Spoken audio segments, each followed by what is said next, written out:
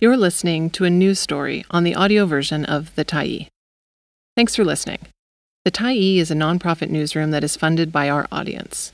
So, if you appreciate this article and you'd like to help us do more, head on over to support.thetyee.ca and become a Tyee builder. You choose the amount to give, and you can cancel anytime. Disabled kids are still being excluded from education in BC. By Katie Hislop, July 12, 2023. Despite having a charter right to an education, kids with disabilities are regularly excluded from school in British Columbia. Over 270 parents self-reported to BC Ed Access Society, a grassroots organization representing parents of kids with disabilities, that their disabled children were excluded from school more than 4,700 times in the 2021-22 school year. Almost 1 in 5 parents reported their kids were prevented from participating in the same academic learning their classmates were.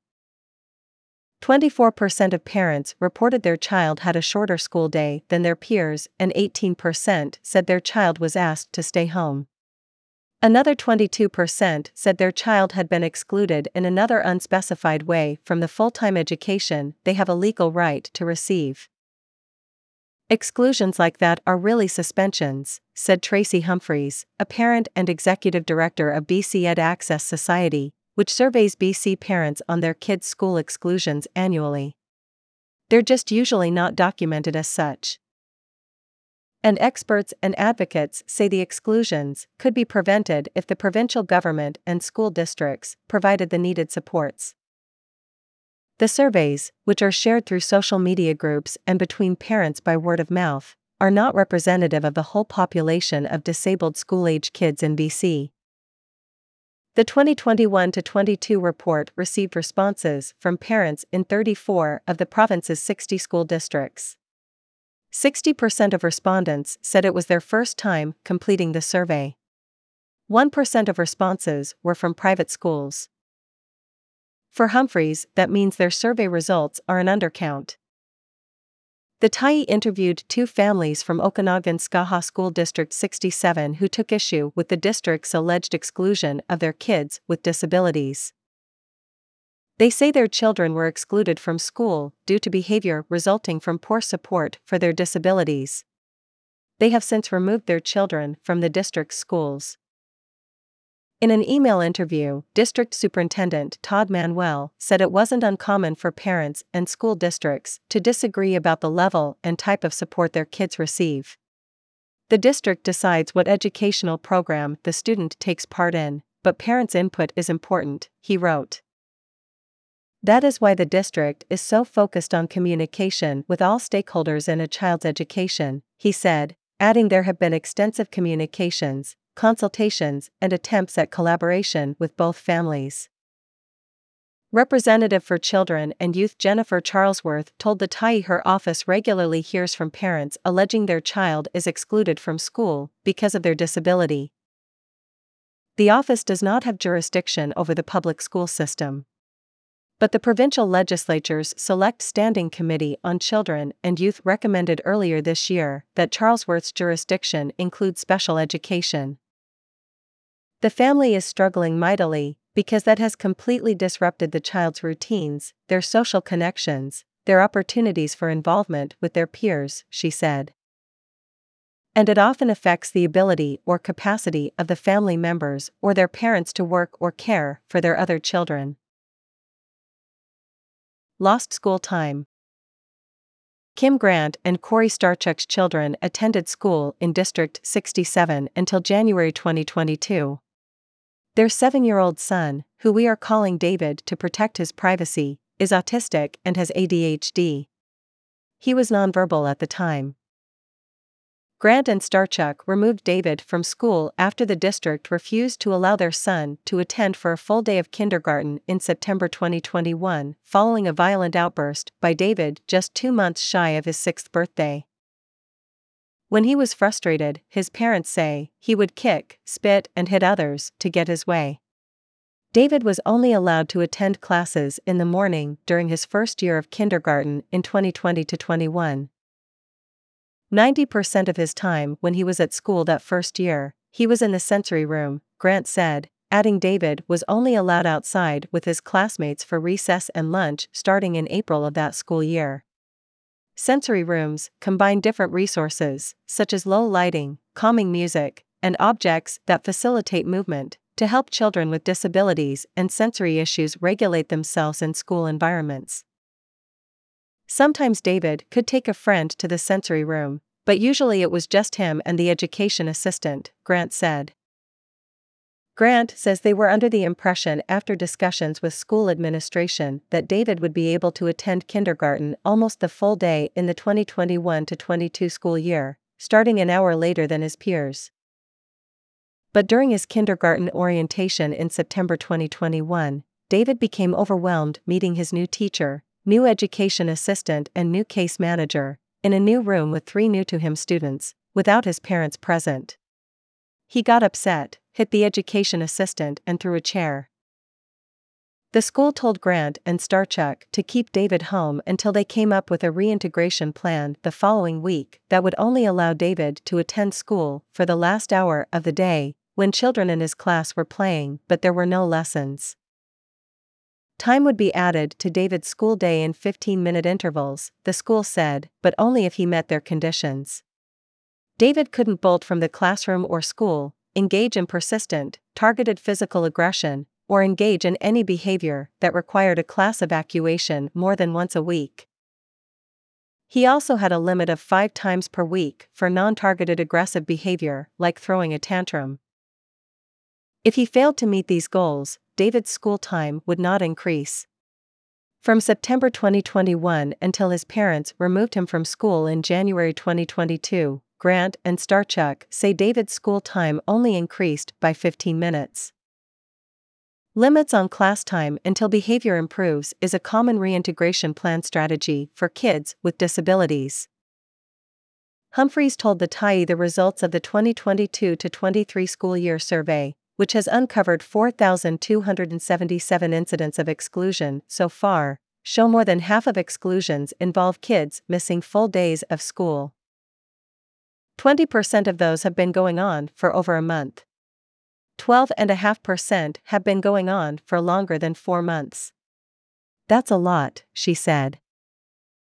Grant says David made it 1 week into January 2022 before the school called her to pick him up after David ran from the classroom to try to get into the gymnasium. That was the last straw for his parents, who decided David would do school online instead. That took a toll on Grant's plans to return to work, but it removed a source of family stress.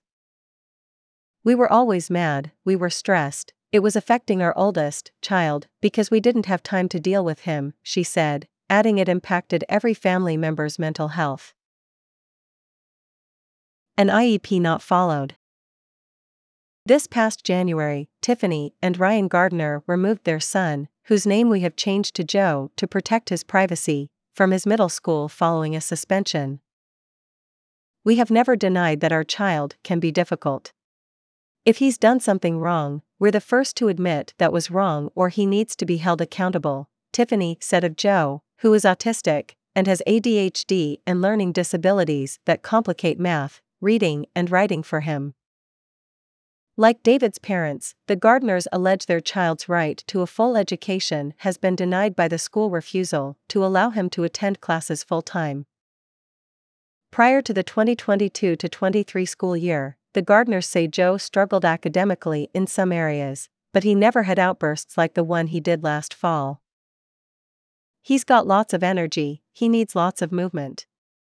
Till this year, he's always managed in school, Tiffany said. Joe's meltdowns consist of swearing, yelling, and acts of defiance, usually directed at adults. A sensitive child, Joe can tell when adults don't like him, his mom said, and he reacts in kind. The trouble started last fall when his school administration, which included a new principal and a vice principal who had only been at the school since February 2022, failed to arrange a school walkthrough for Joe to meet his new grade 7 teachers and new principal before the school year started. Joe's individualized education plan, which records a student's goals, learning accommodations, modifications, adaptations, supports, and method of progress tracking, and which all students assessed as disabled in the province receive, recommends preparing students in August. But Joe wasn't invited to do so until after school began in September, Tiffany said. Joe's previous education assistant, who his parents say essentially provided Joe one-on-one support in the 2021-22 school year, had retired. The new EA was now responsible for up to 5 students in the classroom, including Joe. Then in early October, the school lost Joe. Tiffany, who was at work at the time, received a phone call from an overwhelmed Joe. She overheard the principal, who did not know Tiffany was on the phone, telling Joe he had to leave the school. Tiffany phoned Ryan, who was nearly 20 kilometers away, to pick him up. For almost 30 minutes, the Gardners say they did not know where their son was, and neither did the school. Ryan eventually found Joe at a corner store and convinced him to return to the school that day. An email from the school principal that evening indicated Joe had been picked up from school by his father and had only been absent from school for 10 minutes. After Tiffany pressed the principal on his response, he acknowledged his mistake. They just let him leave the school by himself, totally unregulated, Tiffany said. Who would have been responsible if something would have happened to him? Less than a week later, Joe was suspended from school after he allegedly scratched the gymnasium floor, caused his class to be evacuated, drew a penis with marker on his principal's shirt and poked a teacher with a stick. His parents have never seen evidence of floor damage nor been asked by the school to cover the repair cost. They also claimed the penis drawing was a circle and Joe poked a teacher with a popsicle stick. Instead of following his IEP, which says to contact Tiffany should he become dysregulated, the Gardners are upset Joe was allowed to escalate for 2 hours before his parents were called. The school expunged Joe's 3-day suspension from his record, but he was still required to follow a reintegration plan at school. District Superintendent Manuel told the Tyee via email it is normal for students to be asked to leave school for behavioral reasons, and to require reintegration plans for their return. Where a special needs student has been out of school, whether for full or part days, a re-entry plan is developed for them, he wrote via email to the Tyee. The focus is on having a plan to maximize the student's chance of being successful. It isn't a discipline tactic to send these kids home, Manuel said. Humphreys says she repeatedly hears from parents whose kids have been excluded from school without exhausting all other options. It seems like it's a classroom management tactic to exclude children and suspend them rather than actually trying to address the situation and figure out how to effectively support the child to stay at school, she said. This was not Joe's first exclusion from school. He was also excluded when he was 8 years old, which led to suicidal ideation on his part, Tiffany said. After Joe's middle school suspension, the school told the Gardners that Joe had acted out the previous year, too, and that classmates and his education assistant at the time were afraid of him. But when his parents looked at his school file, there were no reports of any behavioral incidents from that year. Manuel told the Tyee violent incidents are reported to parents, but not all behavioral incidents are. Disruptive behavior would depend upon the severity of the behavior and the extent to which it departed from the expectations for that student, he wrote. Joe's reintegration plan required him to leave school a full hour before his classmates and go to a school resource room to work on a project of his choice when his class was doing math and science. The school's Indigenous education support worker was listed in Joe's IEP as a support for him in 2021-22, as Joe is Métis. But he never met with her that year, his parents said. Joe's latest IEP, which did not mention the support worker, wasn't completed until after Joe was suspended last October. The Gardners removed Joe from school late last October, and he was homeschooled by his mother for the remainder of the school year. Most of the rest of the school year was spent focused on healing from the trauma caused by being excluded, unwanted, and discriminated against by those at school that were supposed to support and understand him, Tiffany said. If they got the care they need, they'd be able to do just fine. Humphreys says based on her look at BC districts' budgets, not every student with disabilities receives the support they need. There is not enough money to do the work they need to do, she said. The per-student government grants districts receive for supporting students with disabilities is added to a general pot of money for supports and resources for all children with disabilities, and the level of support a child receives is based on each child's needs, Manuel noted, not just their diagnosis. Manuel acknowledged parents will not always agree with the decisions schools make for their children.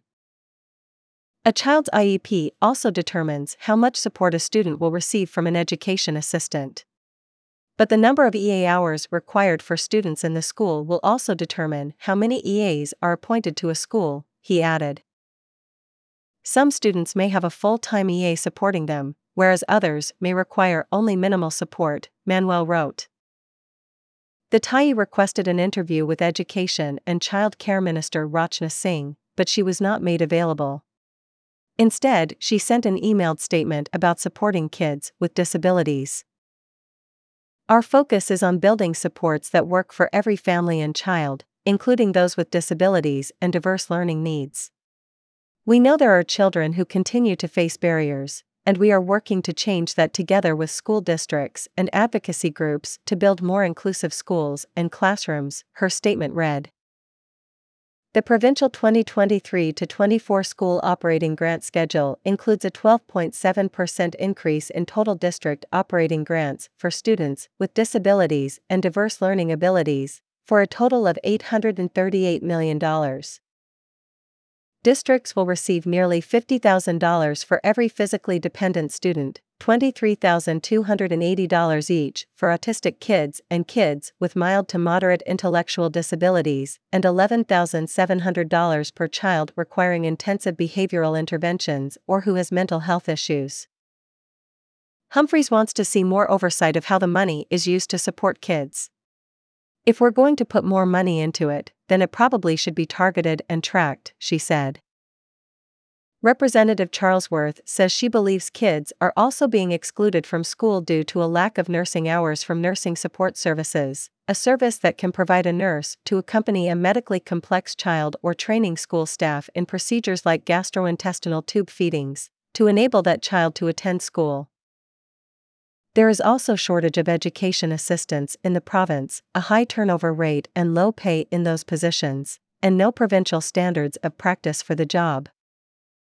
The situation was bad for kids with disabilities pre-COVID, but is worse now, Charlesworth noted, adding it creates a self-fulfilling prophecy. You've got that child isn't getting what they need to support them, so their behavior might be more intense or severe, they might become more dysregulated, she said, noting there is a lot of pressure on districts to adapt to the diversity of students' needs. But if they got the care they need, they'd be able to do just fine. He was never given the opportunity to learn.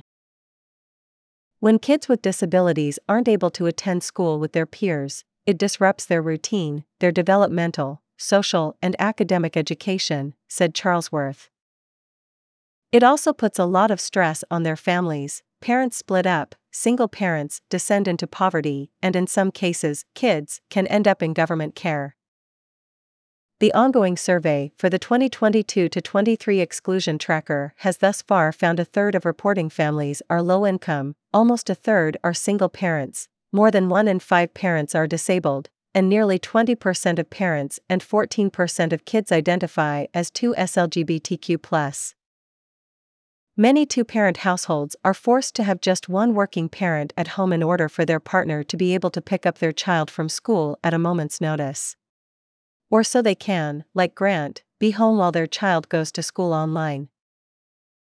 Grant said David is doing much better attending school virtually than he did in District 67.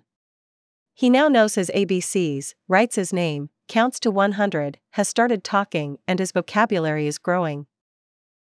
He was never given the opportunity to learn, Grant said of David's old school. But Joe has had a harder time since he left school, according to his mom, adding it was a big blow to his self-esteem and feelings of self-worth and led to talk of suicide. Joe wants to go back to public school in the fall, she says. Homeschooling is not our first choice, and we know he can do well when he has the right supports in a public school setting, Tiffany said. Passed last year, the Accessible British Columbia Act requires school districts, along with other public institutions, to establish accessibility committees to create accessibility plans and a feedback tool. BC Ed Access Society is considering creating some guidance materials to aid districts in writing their plans this fall. Making these plans will require districts to review the support they provide kids with disabilities, noting measurable and adjustable areas of improvement, Humphreys said. So that there's improvement year over year, she said. It's very difficult to just suddenly fix everything. Thanks for stopping by the Tyee today. Anytime you're in the mood to listen to important stories written well, we'll be here. And if you'd like to keep independent media going strong, head over to thetyee.ca and click on the Support Us button to pitch in. Finally, big thank you to all of our Tyee builders who made this story possible.